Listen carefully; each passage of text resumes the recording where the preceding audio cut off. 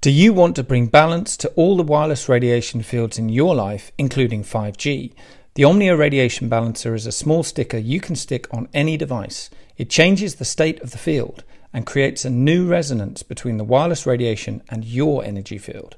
On the link below, you'll see all our testing results that show how the body responds excellently once you've made this change in your life.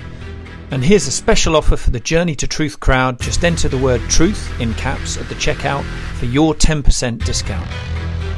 It's easy to bring balance back to your body with the Omnia Radiation Balancer.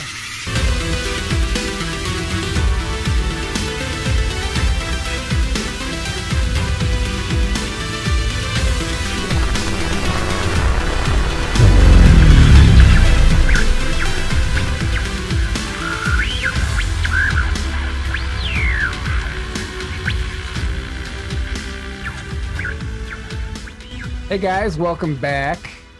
Before we get started tonight, a few things.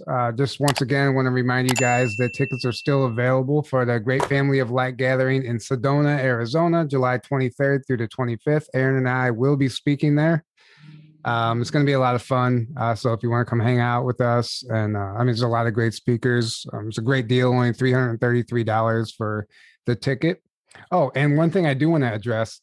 Last episode, I jokingly said that I got the jab. I think we both did. We both jokingly said it. It was a joke. And we've been getting comments of people like, I can't believe you got the. Yeah, they didn't realize we were joking. So I just want to clarify, neither of us have gotten the jab, nor will we get it. We've had people say, oh, I stopped watching immediately as soon as I heard you say that. No. So it was just a joke. We thought it was obvious it was a joke, but apparently it wasn't. Yeah, to some people. Just to clarify that. Sorry about the confusion there. Yeah. Anyway, tonight we're joined by Brad Olson. He's an author, researcher of the esoteric realm and sacred sites. And he's just came out with a new book. We're going to be getting into that a little bit, but he's best known in my eyes for his research in Antarctica. And he's one of the few who's had the pleasure to actually go there 2.5 years ago, January, February of 2019. So we're going to hear about that a little bit, get into some of the current stuff and the history. There's a lot going on down there, and I think it's important to pay attention. So welcome to the show, Brad. Hey, guys. Thanks for having me on the Journey to the Truth. And I won't be joking either to say that I haven't gotten the Franken jab. So no, no joke there. Good to know. I'm very serious. Not good taking to know. Yeah. Awesome. Yeah, good for you. Good for you. I mean, it's pretty obvious at this point that it's not a good idea. At least in my eyes. You guys do what you want. Yeah. Everyone can do what they want, but I would recommend against it. So anyway, I guess if you want, you can give us a brief little background of how you got into this and then why Antarctica. You know, I know you always talk about it, but you've been there. You're one of the few who've had the chance to go there. And I just think that's very interesting, especially what's going on there right now. So if you'd like to just take it away. Sure. Well, Antarctica, probably like you guys, was just always this dream. Wow, what's down there? We've heard so many things, from giant craft under the ice to possibly Atlantis or antediluvian civilization, to pyramids poking through and secret bases and so forth. So as a researcher in this field who is very, very interested in these subjects like you guys, I had the ability to do it. I had the time, the money, and the desire to go down to the frozen continent. And so that was after buying a Ford Expedition that was totally outfitted for overland travel, put about 5,000 miles on that, bought it in Santiago, Chile, drove it all the way up to the farthest north was Ollantaytambo in Peru, where you catch a train to Machu Picchu. Did a tour with Nassim Haramein and Brian Forrester to all the sacred places in Peru, and then crossing over into Bolivia. That trip was finished, and then my partner and I carried on all the way down through the entire length of Argentina, which is the 8th largest country in the world by size, and one of the longest straight shots. And that's totally fascinating, because along the way was going to checking out a lot of the sites where supposedly the Fourth Reich set up after World War II. We can get into that. Yeah, I would love to get into That would that. be great, yeah. And I've just been doing some research on that myself, and I'm just curious I'd love to converse about that. And sure, yeah. Let's definitely compare notes, because went to all the big ones. La Falda, which is outside of Cordoba, which is huge.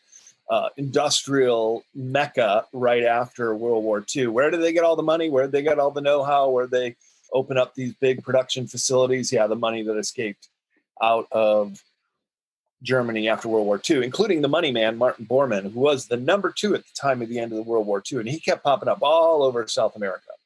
So we'll get into that too. And then went to San Carlos de Bariloche. And that's, oh man, it's like you're in Bavaria when you go there. It's very Germanic in many ways. Mm-hmm. Then kept going all the way down, crossing over the Magellan Strait to Terra del Fuego, which we see in the alternative news now, that this is like an overflow from Guantanamo Bay, that they're actually holding tribunals down there and holding some very high-end prisoners. So as I was just telling you guys in the pre-conversation before this interview, traveling to this part of the world is very difficult, if not impossible, because there were many border stops you had to go through. And in 2018, 2019, when I had the vehicle, it wasn't really a problem, although it filled half of my passport all the times in and out, including some days it would be waking up in Argentina, crossing over into Chile, the day we crossed the Magellan Strait in a ferry, then checking out of Chile and back into Argentina. So it was 6 stamps in one day. So it's that kind of thing. And then this is very interesting. So we get down to Ushuaia, Argentina. It's the southernmost city of the world. It's where 90% of all the boat traffic leaves for Antarctica during the season, which is November to March. You really can't go any before or soon or after, because the weather's just very foul. Of course, right now they've just had their winter solstice and it's blistering cold. Well, and we're getting all the heat out here in the West.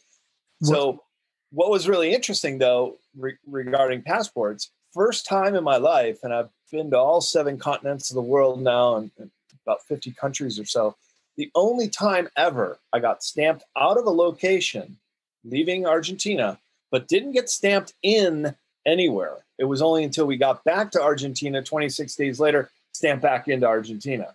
So that's kind of a weird little quirk of traveling down there. It is kind of a no man's land. Per the Antarctica Treaty, it is ceded to the whole world. It is a biosphere, like a world park that is open to tourism. One of the other misconceptions is it was very limited as far as where you could go. I talked to a travel company that does expeditions, because I'm now in talks with some production companies about going down there with a film crew. And they pretty much said, look, if you know where you want to go, we can get you there. So well, if you need another crew member, let me know. Well, you and about everybody else. But, yeah, I'm sure. You guys look like you're in pretty good shape. I'd weigh that more heavily than just any other talk. Yes. Because, boy, I'll tell you this. And as I said, I've traveled a bit, and this is one that really kicked my ass, because you have to go over the Drake Passage, and it is notoriously the roughest seas of the world.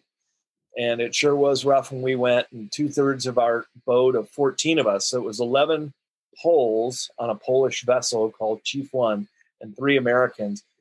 About 10 of us got violently seasick. Fortunately, the captain did not. He got us down there, and then that was pretty much over. And once you're at the islands off of the Palmer Peninsula, it's pretty smooth sailing. There's a lot of channels, including some really beautiful narrow channels called the Lemire Straits that we went through. It was just towering mountains on either side, glaciers coming down. The natural beauty is really unparalleled. Mm-hmm. It's about as close, I would say, as going off planet here on Earth. Just seeing somewhere that just looks nowhere.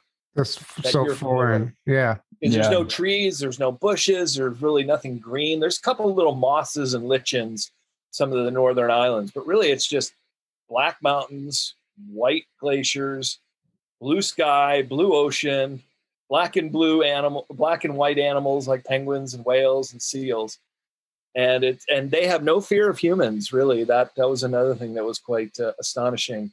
Animals will just not run away. You could come right up to a penguin and a mother with your camera, and she's kind of like, "Hey, man, you're blocking my view. Get out of the way." That's awesome. And we had a whale go right under our boat, and Oh, wow. seals are looking at us just as curiously as we're looking at them. So that was truly remarkable. But what I went down there for was this whole notion of trying to find any kind of evidence or people who knew about these things that we've heard about so many times with Antarctica stories. The most fascinating and perhaps widely reported is that there's the three, not just one, but three massive craft under the ice, which range in size from 3 miles across to 30 miles across. I mean, that big. And they've even gotten the nickname from the intelligence agencies, those 3-letter agencies that watch out for these kind of things. They call them the Nina Pinta and Santa Maria. Santa Maria, that's right. Columbus's first voyage. So I think I've pinpointed one of them in, strangely enough, the New Schwabenland claim of Nazi Germany. Yeah. And I would contend that they knew about this craft, and they have been studying it ever since, even up to this modern day. Yeah, well, they were making trips, and they made a trip in 1901 and 1911 to Antarctica for exploration purposes, right? But I don't think that's why. I mean, I think they were looking for something, artifacts or this craft.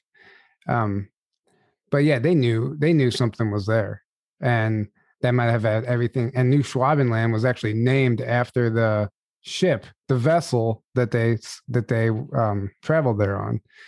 So that's correct. Yep. Yeah. But that was in the 1930s, the late 1938 is when they technically established that. But then there's a whole rabbit hole there as far as why and what they were doing. Oh, you bet.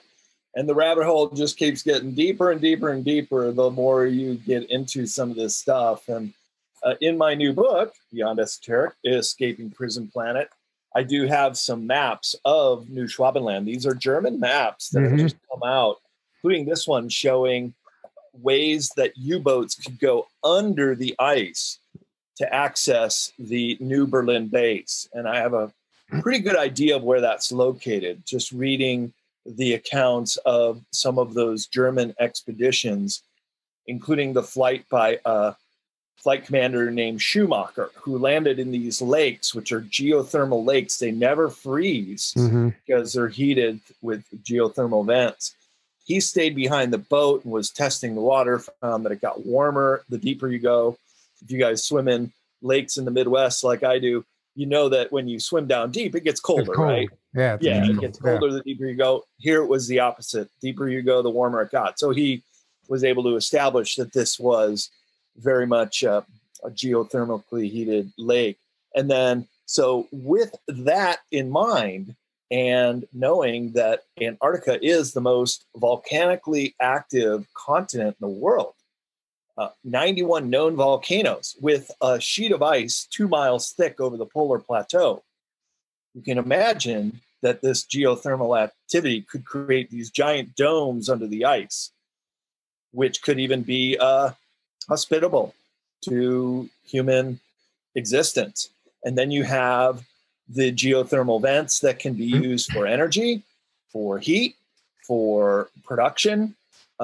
So the reports are that there are these big, even factory locations in some of these locations of the ice. And I do believe this is what the Germans discovered in that Schwabenland expedition, that they found one of these big caverns that could also be accessed by their U-boat submarines to get in there deep.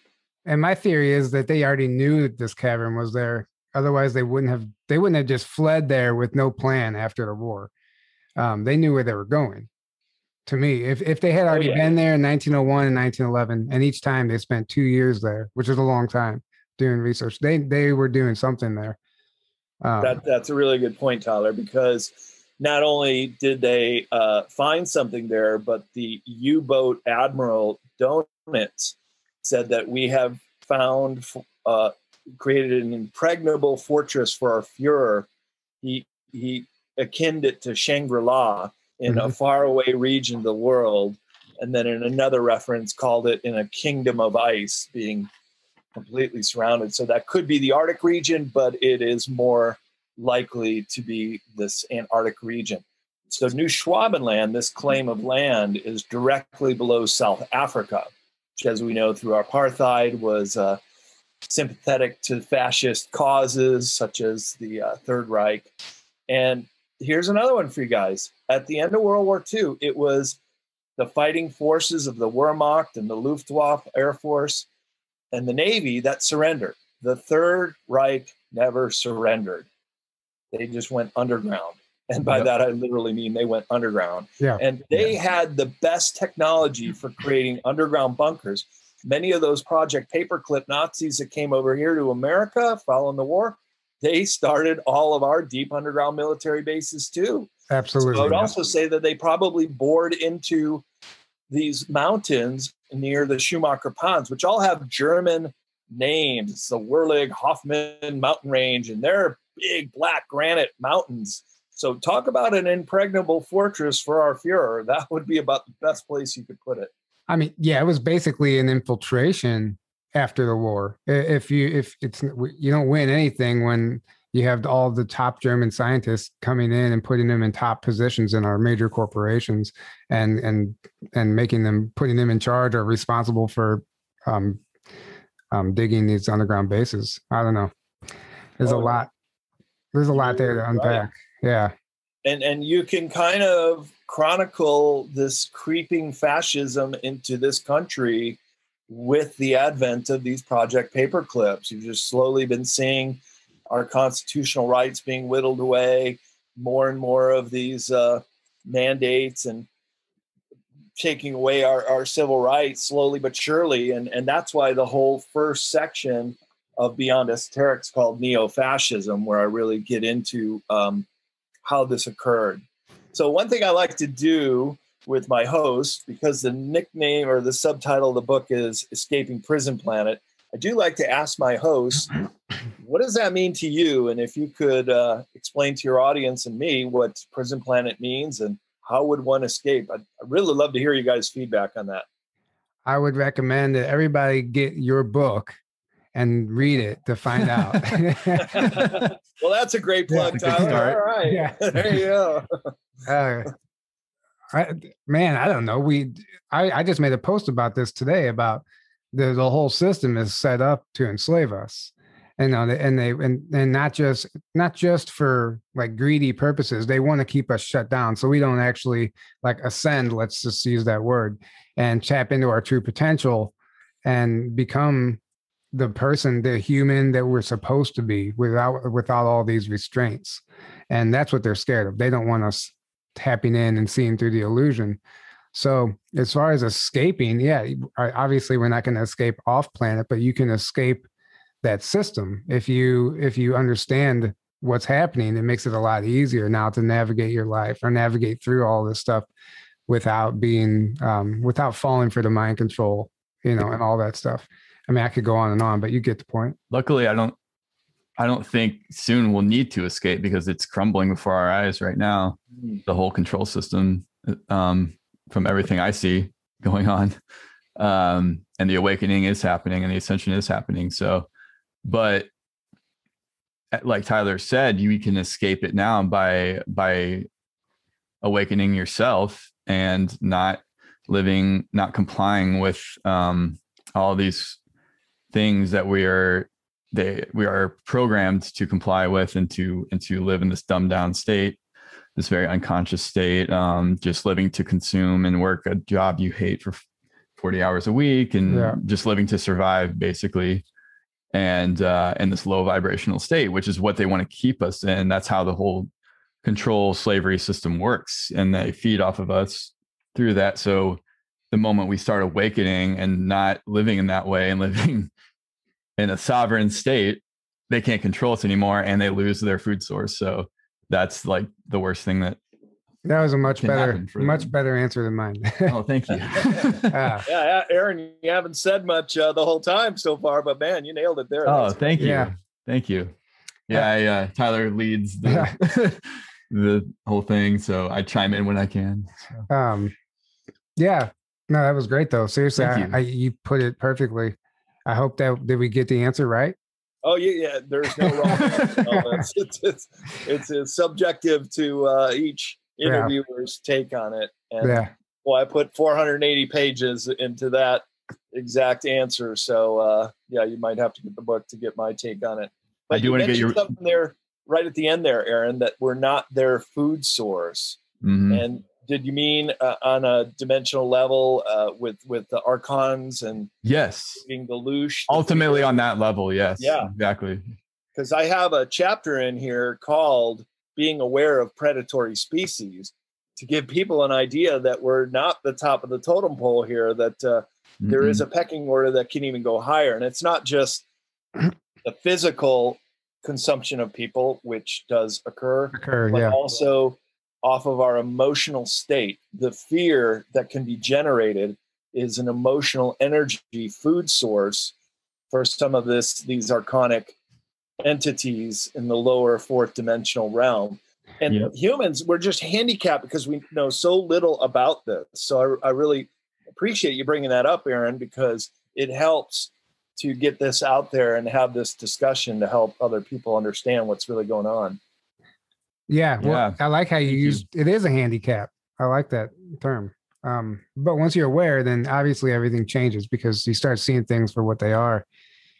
Which luckily, like he said, a lot of the stuff is being cleared out, including in Antarctica right now with what we're seeing.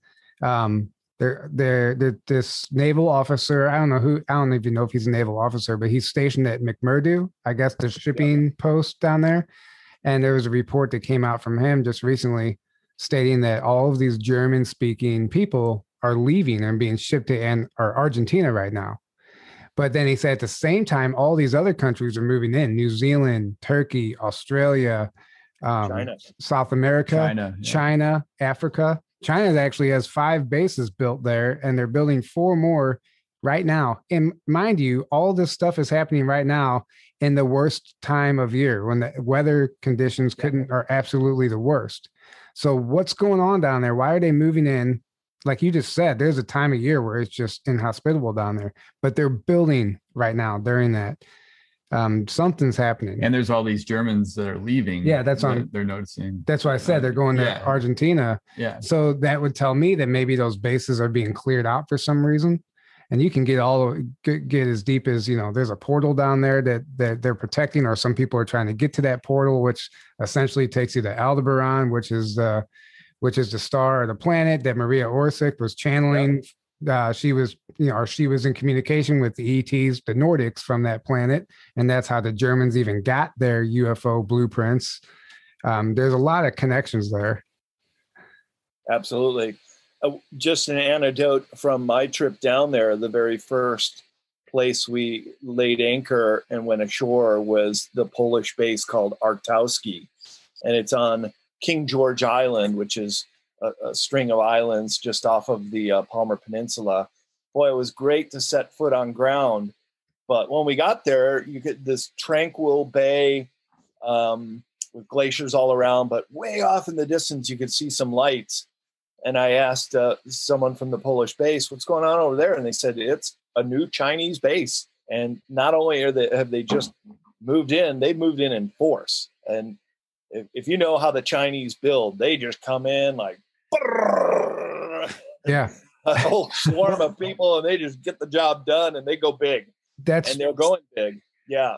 That's so true. I've watched construction videos. They work around the clock in China. Oh, yeah. It's like they first, second, and third shift, no matter what the project is.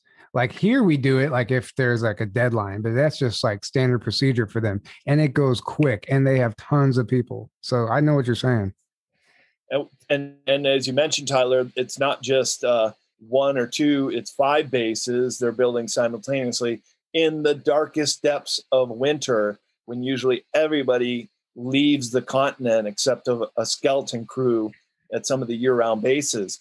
Only 1,000 people are normally there on the off season, even though it's the 5th largest continent of the world. Can you imagine? We hear so much about overpopulation, and here's this giant landmass that has only 1,000 humans on it.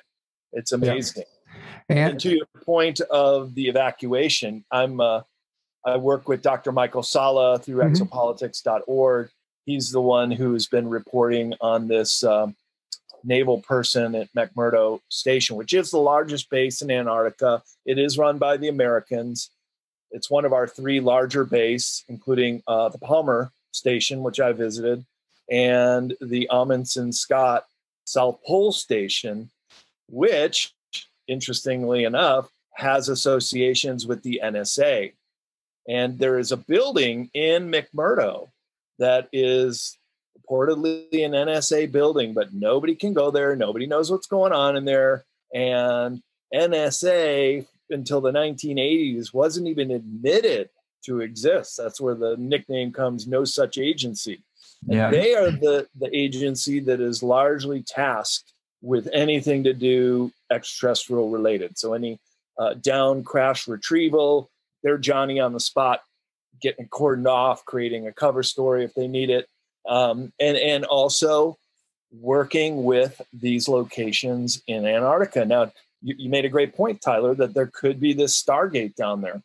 Well, in my questioning of everywhere I went in Antarctica, as well as before I left, talking to ship captains, crew at the Ushuaia Yacht Club, we were there for New Year's Eve, big party. I was just kind of going table to table. Hey, you guys go to Antarctica? You know anything about crafts under the ice or what's going on there? While largely I got a big no, we don't know, or they weren't willing to talk, what I did find out is at the South Pole, there's a massive no-fly zone, which is pretty unique if you think about it yourself. When I brought this up with George Norrie, I was on his show Beyond Belief. We're talking off camera, and George, why do they need a no-fly zone there? Nobody goes down there. Why do you got to keep people from flying? And he's right. That's why do you need a no-fly zone where nobody goes? There's no reason unless there's a massive hole under the ice, and it happens to be exactly where Admiral Byrd, who was also a very good navigator, was one of the first people to fly over the South Pole. 1929. This gaping hole in the ice, 40 miles across. It's so big that he felt good enough dropping his plane into, circling around, and then coming back out and still having enough gas to get back to Little America. And so not only him, but then there's whistleblowers that have talked to Linda Moulton Howe, one guy named Brian S. that says he defied orders on an emergency evacuation. They flew over it in a direct line to the Davis base and saw it. And sure enough, there's cat tracks, basically how they move material out to McMurdo. They don't fly it in. It's like if you go skiing, they use these big cat tracks every night to groom the trails. Well, they put trains behind them, create trains that go across the big Arctic polar plateau to bring supplies to the South Pole. Well, those cat tracks continue on from pole, and then they go down into this pit. So they know about it, they work in it, and they protect it. And so that NSA being at South Pole is very suggestive that they're keeping an eye on this asset and making sure they know who's coming and going and enforcing the no-fly zone. Yeah, and I named all those other countries earlier. All of a sudden, I'm hearing myself. You hear that? Echo. Oh, anyway, so I named all those other countries earlier, but the U.S., we're one of them too. And in an article I was just reading, it was like the new battlefield, Antarctica, China, and U.S. But they said that we're investing millions in like 6 new icebreakers, these things called Poseidons. They're a Boeing-made Poseidon. It's like an unmanned aerial vehicle for the use of base inspections. They're dumping tons of money into this, and why? I just that's why I wanted to bring this up and discuss this, because obviously we're not going to be told on the mainstream news, so we have to look at this, read between the lines for ourselves. If we just look back about 5 years ago, that's when all these very highly placed elite politicians such as John Kerry on Election Day 2016. Yeah. Mhm. He's in Antarctica, the highest ranking active Secretary of State or politician ever to go down there. And he goes on Election Day when Trump wins. And he flew into McMurdo and then went into the field. Nobody really knows where, but again, there's the propensity for these massive underground areas that you can't see by drone or satellite or really know where they're at or even know how the entrance is to get into them.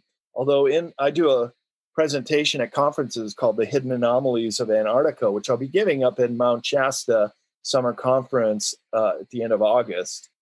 And I'll show some of these entrances that you could fly a plane or a craft into some of these rocky entrances, as well as a lot of other things, including these antediluvian, looks like civilizations, almost like a Mayan pyramid in one instance. And this craft in New Schwabenland that in 2013, if you do the Go Back machine on Google Earth, you can see the excavation. And it happens to be in one of their temporary seasonal bases called Konin. And this is a German base to this day. You guys, I was really amazed when I love maps and I'm poring over all these maps before my trip, going over these Cold War era maps by National Geographic, and Germany never left. Even after the war, those bases became West Germany bases. Now, of course, they're unified Germany, but they're still in New Schwabenland and have always been. So they obviously have a stake in that place. They know there's something there that's worth going back to have a seasonal base there every year. Yeah. And Well, I would contend this is one of those three, Nina Pinter, Santa Maria. also, during what I've just been researching, they were trying to make it, the home of the Fourth Reich, and they were trying to use New Schwabenland to preserve the Aryan race, and apparently there's a way to get from Germany to Antarctica via submarine. And what I was reading is they had brought 10,000 of the purest Germans, racially pure Germans, women, 10,000 of the most racially pure women via submarine to the base, and then also 2,500 Waffen SS soldiers. And they said that each soldier had 4 women. There's 4 women to each man. And they were trying to preserve that bloodline. Everybody was carefully selected, and this was going to be the home of the Aryan race. And this was their big project. So if that's true, it would make sense why they're still there. They're obviously, this is something sacred to them, something very important to them. Or there until now, because they got to get out of there. Yeah. So here's a possible another location of one of the craft, one of the Nina Pinta Santa Maria.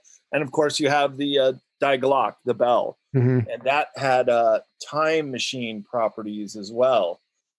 They also had U-boats. You mentioned the ability to go Germany to Antarctica, most likely the very first nuclear-powered submarines. And those nuclear scientists came here and worked on the Manhattan Project, which then most famously bombed Japan at the end of the war, but also helped create our Nautilus nuclear submarines and nuclear aircraft carriers and the whole line, because you don't have to get refueling, right? Especially if you're a submarine, you never even have to come to the surface. Look, we live on Earth is essentially a water planet. It's 29% landmass.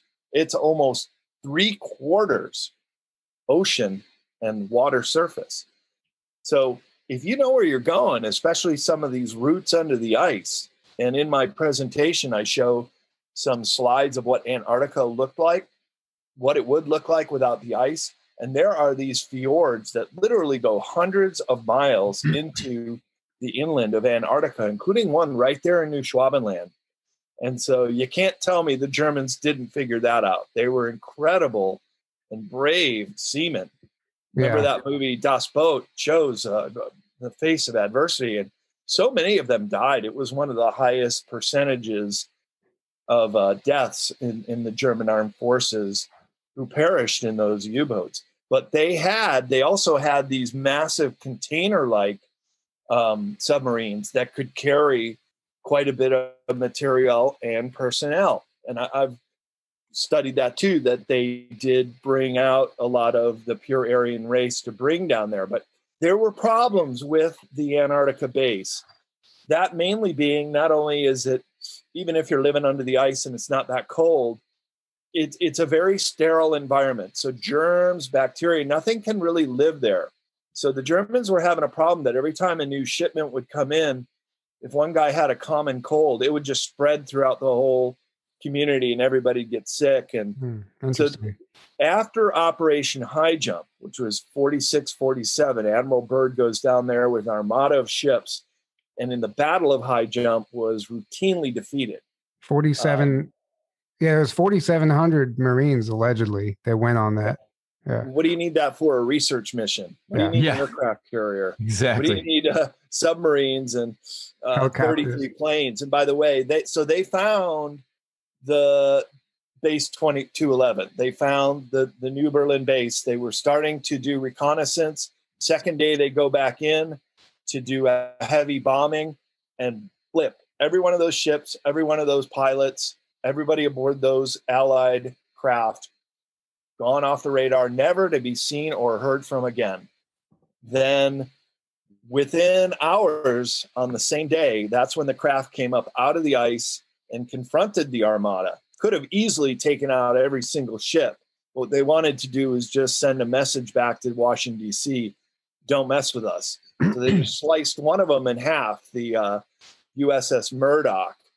Boy, wouldn't that be a soldier of fortune to go down there and find that ship? Yeah. Direct energy laser weapon slicing right through it. And so that's what made Byrd order the retreat 2 months into the 6-month expedition. Yeah. Now, he had a bit of a big mouth. He shouldn't have been talking to reporters. But when they were coming back up, they had a Chilean reporter for El Mercurio in Santiago who spoke to Byrd, and he said, we're going to have to confront an enemy that can fly pole to pole at incredible speeds. This is in early 1947. Look, we still don't have above ground technology that can do that. So they're obviously talking about some kind of very exotic, advanced craft that did do that. And you know what's interesting about that? So he got back in April 47, and July or June or July is when Roswell happened, right? That's right. Yeah. So Roswell hadn't even happened yet. Yeah, no, it hadn't even happened. So, but that was like a gift to the U.S. There's all kinds of speculation on that craft, being purposely sent here, are gifted to us for that reason. But are you familiar with Operation Tiburon? I'm not sure if I'm saying that right. Yeah, the British was spying on New Schwaben. Yeah, so that's actually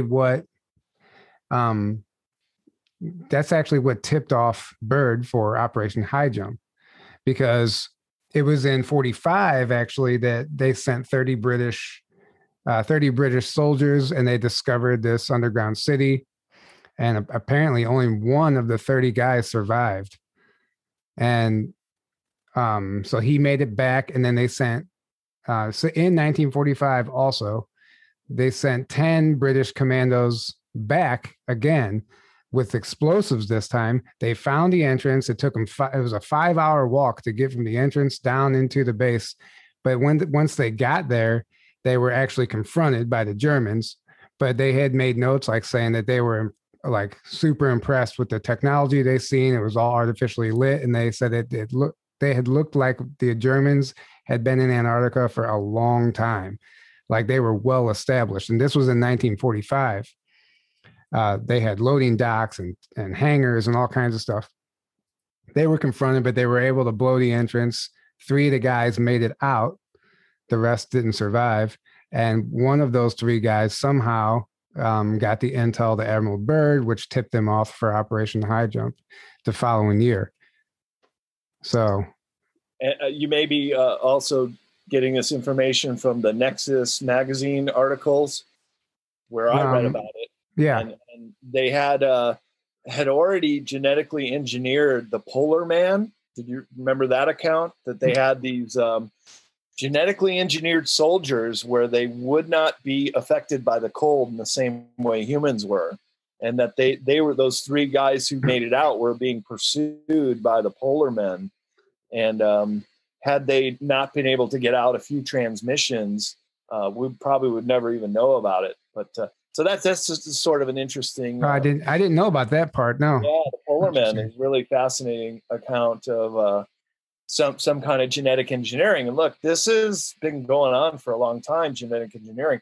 It came to our attention with Dolly the sheep. Was in 1980s. Yeah, we cloned a sheep. Yeah, you don't think they've been cloning or knew about this or can do it now? Of course they can. So the interesting thing about, I actually visited some of those British bases, which are now museums on the Palmer Peninsula. That was the British base of operations where they were spying on the Nazis the whole time. So then fast forward to the late 1950s, and America goes down there and does these highly top secret nuclear bomb tests in the upper atmosphere called Operation Argus, Argus, which are still top secret. All of the other nuclear bomb tests, Nevada test site and elsewhere, Bikini Atoll, that's all declassified, has been for decades. This one is still classified because, well, the cover story was they were testing nuclear bombs up at the high altitude to help get the greenhouse gases to escape, which is called Alternative 1. Alternative 2 is the think tanks, the Tavistock Institute in the UK and the Brookings Institute here in the US. We're saying, well, we have to start role-playing, gaming out what's going to happen if we destroy the planet. Alternative 2 is we're going to go underground. Alternative 3 is to go off planet. And I do have a chapter, Alternative 1, 2, and 3, where I get into it.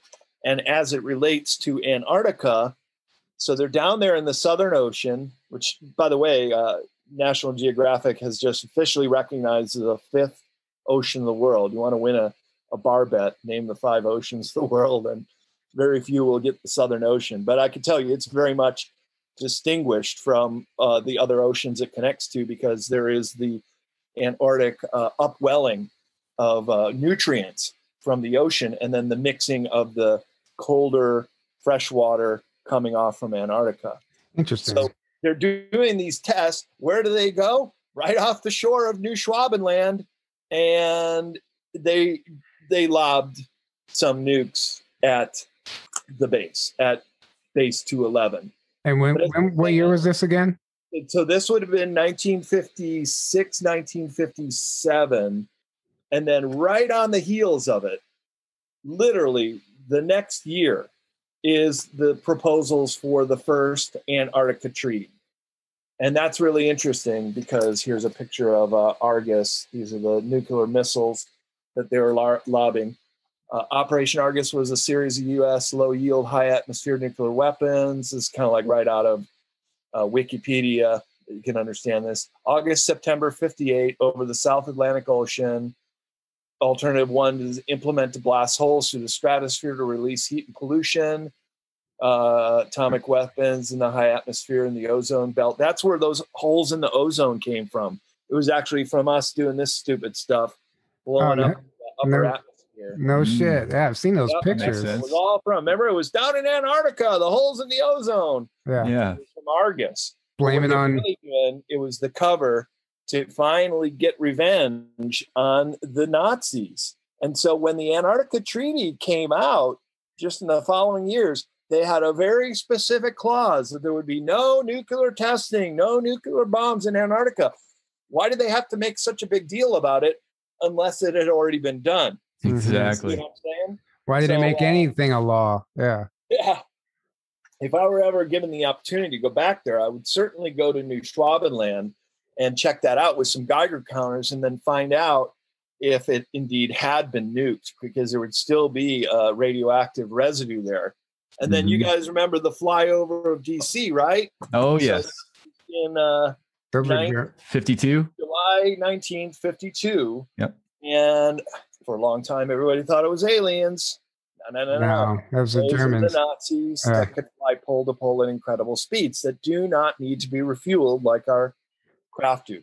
So they were flying over Washington, D.C., saying, look, we can penetrate your most sensitive airspace, and there's nothing you can do about it. Yeah. Yep. So they forced the Eisenhower administration into working with them, or at least giving them the ability to not be taken out. Why do you think so few Nazis were extracted out of South America? Really only one, Eichmann, who went to Israel and tried and hung there, but they were all down there.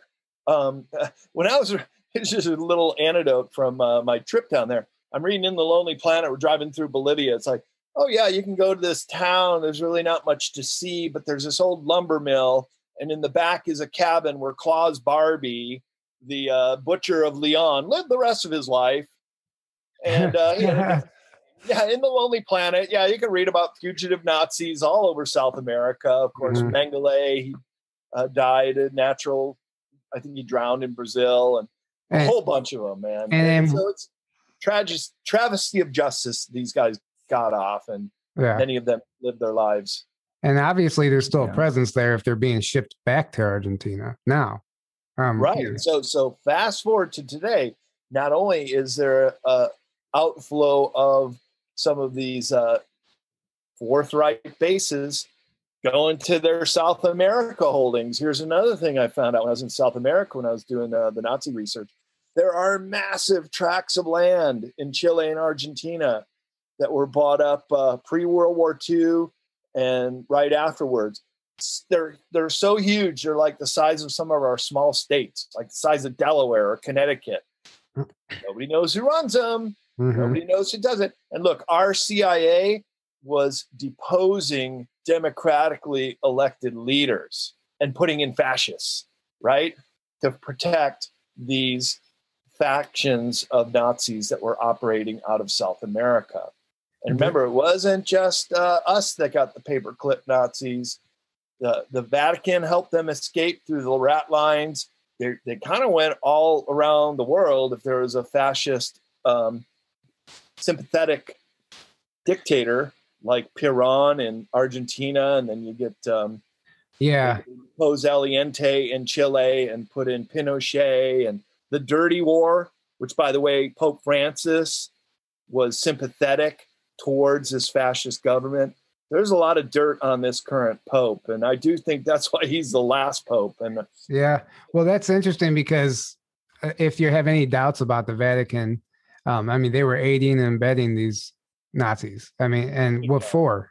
What for if they're supposed to be, you know, what they claimed as far as operation under the guise of spirituality, our Catholic Church. A whole chapter called Vatican Nazis. How they man, I'm gonna have to get this book. Oh, you guys are gonna love it. I'm definitely gonna get it. A lot more. Yeah, and really kind of takes us up to this modern age when you can see all these grand plans, New World Order stuff, the depopulation agenda. It's all coming together hand in hand right now in real time. Yeah, it's not like, oh, we better watch out for this. It's coming. No, it's happening. Here. Yeah, and we're in the thick of it. Do you have a chapter in there about Antarctica being an ice wall and the Earth being flat? No. I'm joking. I can't entertain that idea. No, me neither. Sorry, flat earthers. Look, I first of all, I traveled around the world one direction, or basically around the equatorial regions, and ended up in the same place by going in one direction. But I've been within a couple degrees of the Arctic Circle in Trondheim, Norway, and I've been within 1 degree of the Antarctic Circle. And the farther you go north or south, the colder it gets. You stay on the equator, it gets warm. It's a globe. Well, even the guy who officially discovered Antarctica in 1820, that Russian guy or whatever, Fabian or whatever his name is, he claims that he circumnavigated the continent twice. Okay, well, you can't do that if it's an ice wall. If it's not, discovering Antarctica, he was the first to circumnavigate the Southern Ocean. Even though it still appeared in maps in like the 1400s and stuff, and there's a lot of discrepancies there. But either way, that was the report on how they discovered it. So, I mean, you have to just eliminate that report, I guess, if the Earth is flat. Yeah, as well as Captain Cook doing the whole circumnavigation. How could you do that in short order?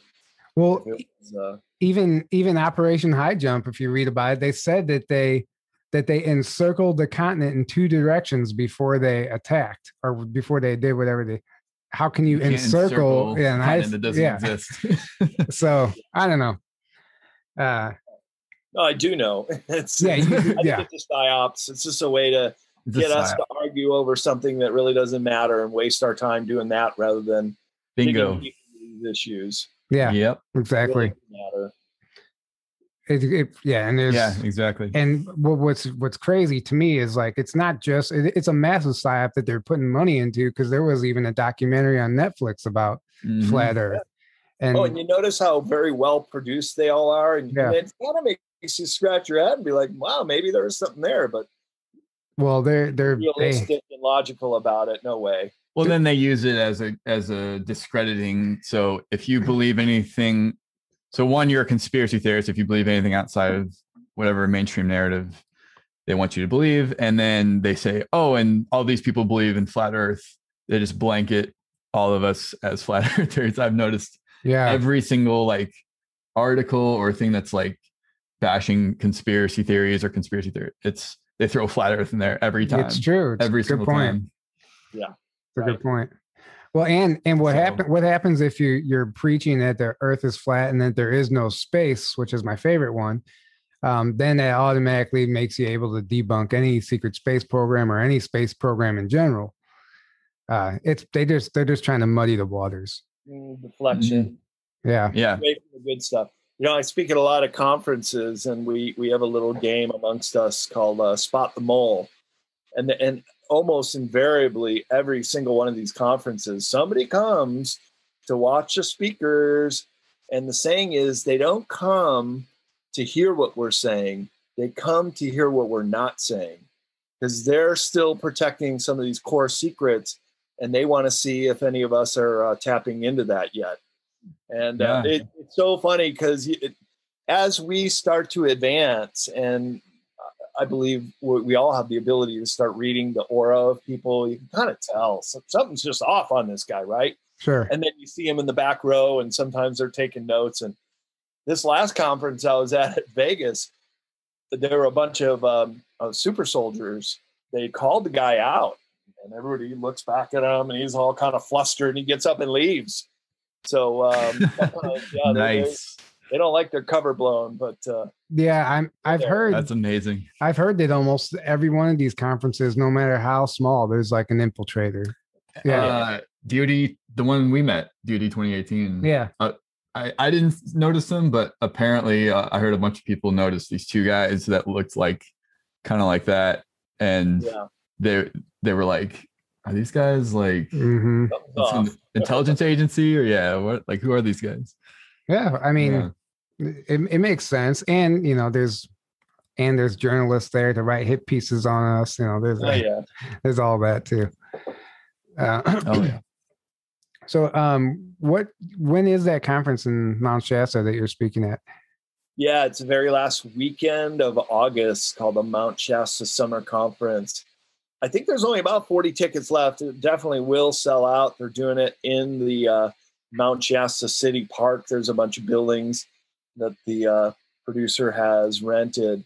If you use the promo code Brad, my name, I think you get 10% off. So if anybody wants to go to that, I'd say get your tickets soon. They'll certainly sell out in July, and it's going to be a great one. Michael Jaco's going to be there. They're getting Laura Eisenhower. They're getting Alex Collier out of retirement. Dude, that's awesome. That's as well as many others. So it's a really great event. If you guys can make it, love to see you out there. That's tempting. That's really tempting. We might. What are the dates? It's in August. You said August. Yeah, like 25th through 28th, something like that. Okay, late August. That's tempting. We'll talk after this. I'm gonna get more details from you. My first conference I ever went to was in Mount Shasta, actually. Right on. It was Eclipse of Disclosure. I don't know if you remember it from 2017. Corey Good, Michael Sala, Laura Eisenhower, A lot of Yeah. some big names. What was that? What was the conference you just went to in Vegas with the super soldiers? That was the 5D Summit. branded as 5D events. Yeah, I know about that was one. I know about those. That's come to Vegas a few times, right? Or the one that like okay. Lauren.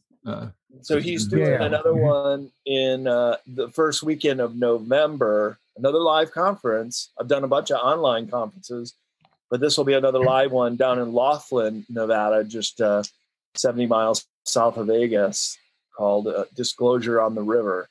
So that sounds cool. And that's a good time of year to travel because it's still nice temperatures down there. I like the sound of that, Disclosure on the River. Yeah. If you guys, I think the Shasta one's all booked up, but I could tell the producers if you guys want to come down, do interviews, or maybe moderate a panel or do something like that. Yeah, that would. Yeah, we'll definitely be talking with you on that. That sounds really cool. Okay. Yeah. And before we wrap this up, where can people find your book? How can they get it?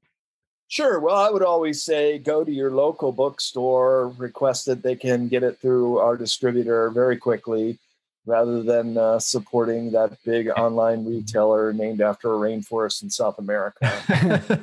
They've amassed too much power.